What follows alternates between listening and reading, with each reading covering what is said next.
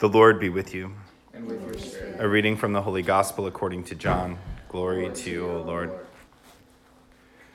On the evening of that first day of the week, when the doors were locked where the disciples were for fear of the Jews, Jesus came and stood in their midst and said to them, "Peace be with you." When he had said this, he showed them his hands and his side. The disciples rejoiced when they saw the Lord. Jesus said to them again, "Peace be with you. As the Father has sent me, so I send you." And when he had said this, he breathed on them and said to them, "Receive the Holy Spirit. Whose sins you forgive are forgiven them, and whose sins you retain are retained." Thomas, called Didymus, one of the 12, was not with them when Jesus came. So the other disciples said to him, "We have seen the Lord."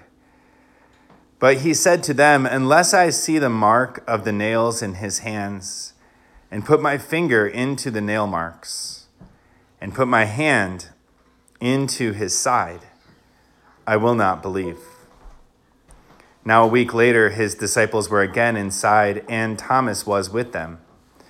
Jesus came, although the doors were locked, and stood in their midst and said, "Peace be with you." Then he said to Thomas, "Put your finger here and see my hands, and bring your hand and put it into my side. And do not be unbelieving, but believe." Thomas answered and said to him, "My Lord and my God." Jesus said to him, "Have you come to believe because you have seen me? Blessed are those who have not seen and have believed." Now Jesus did many other signs in the presence of his disciples that are not written in this book, but these are written so that you may come to believe that Jesus is the Christ, the Son of God, and that through this belief you may have life in his name. The Gospel of the Lord. Praise to you, Lord Jesus Christ. May the words of the Gospel in this book.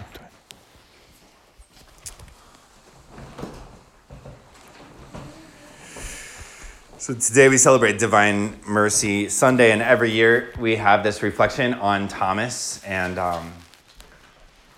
there's really a lot in the gospel to reflect on. And so sometimes I've heard people focus on the fact that Jesus passes through the walls, right? Like that in his resurrected form, he passes through and he appears to them even though the doors are locked. And he stands with them.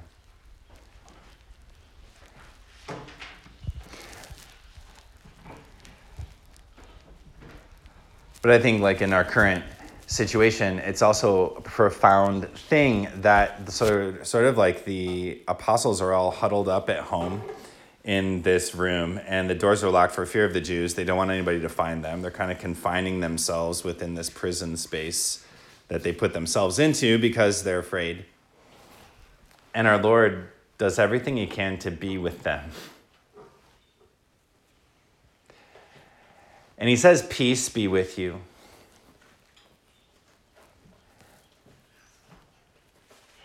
And that's what he does each and every day of our own lives, is pass into our own homes in order to say, "Peace be with you."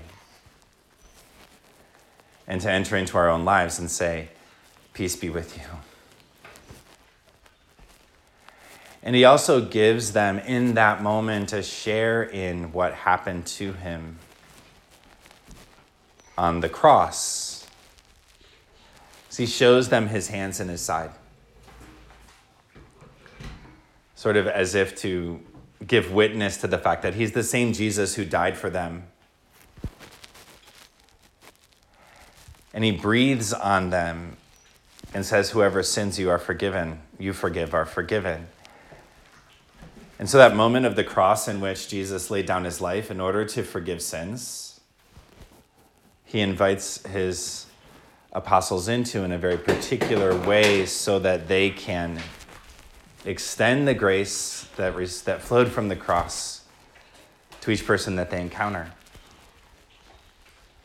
And that's the grace that we receive. It's the connection that we have every time we go to confession and we hear one of the apostles' successors say to us, "I absolve you."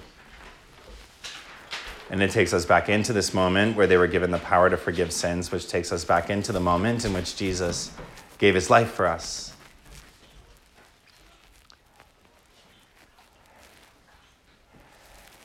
And Thomas isn't there. And so Thomas, when he hears this story and he hears how Jesus appeared to them, and he hears about Jesus showing them his hands and his side, he says, "Well, I'm not going to believe you unless I put my finger in the wound, or I'm not going to believe you unless I put my hand in his side." Because he wants to verify everything, and sometimes Thomas gets a bad rap, and we call him Doubting Thomas, and maybe I'd just rather call him today like Careful Thomas, or like Double Checking Thomas. And like I just want to make sure this is right. Like, did I get the right facts about this? And even in his disposition of double checking everything, our Lord's relentless in revealing himself to him.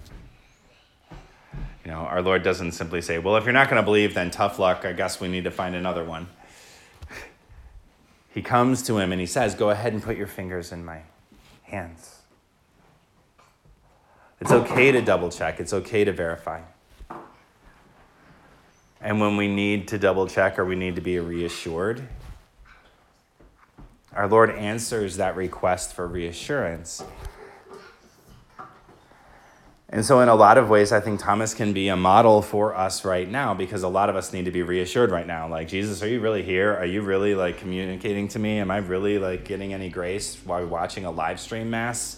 Is our prayer really valuable when we're gathered together? Is this really real?" And it would be a good thing for us to simply ask him to reassure us, to ask him to say, "Okay, I need some reassurance. So if you could just reach out to me a little bit more. I just need a little something extra to know that you're here." And he always does that when we have eyes to see it. It might come in the form of a random phone call that we receive, or it might come in the form of like a beautiful day, or it might come more directly in a way that he reveals to us in prayer. But if we're experiencing doubt or uncertainty, like Thomas, we should ask for certainty.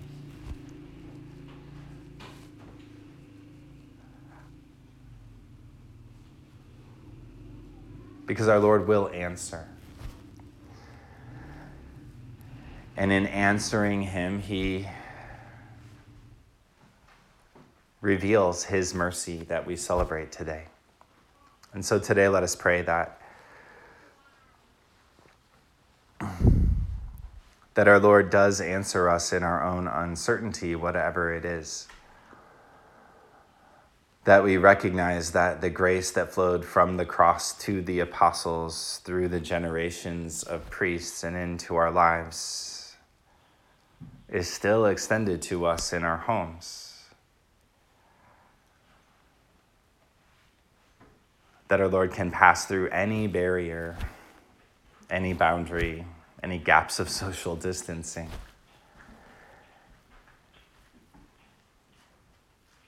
And say to our own hearts, "Peace be with you."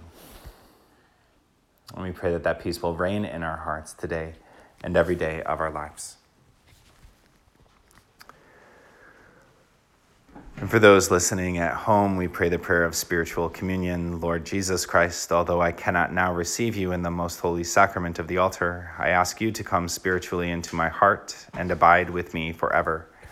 You in me and I in time and in eternity.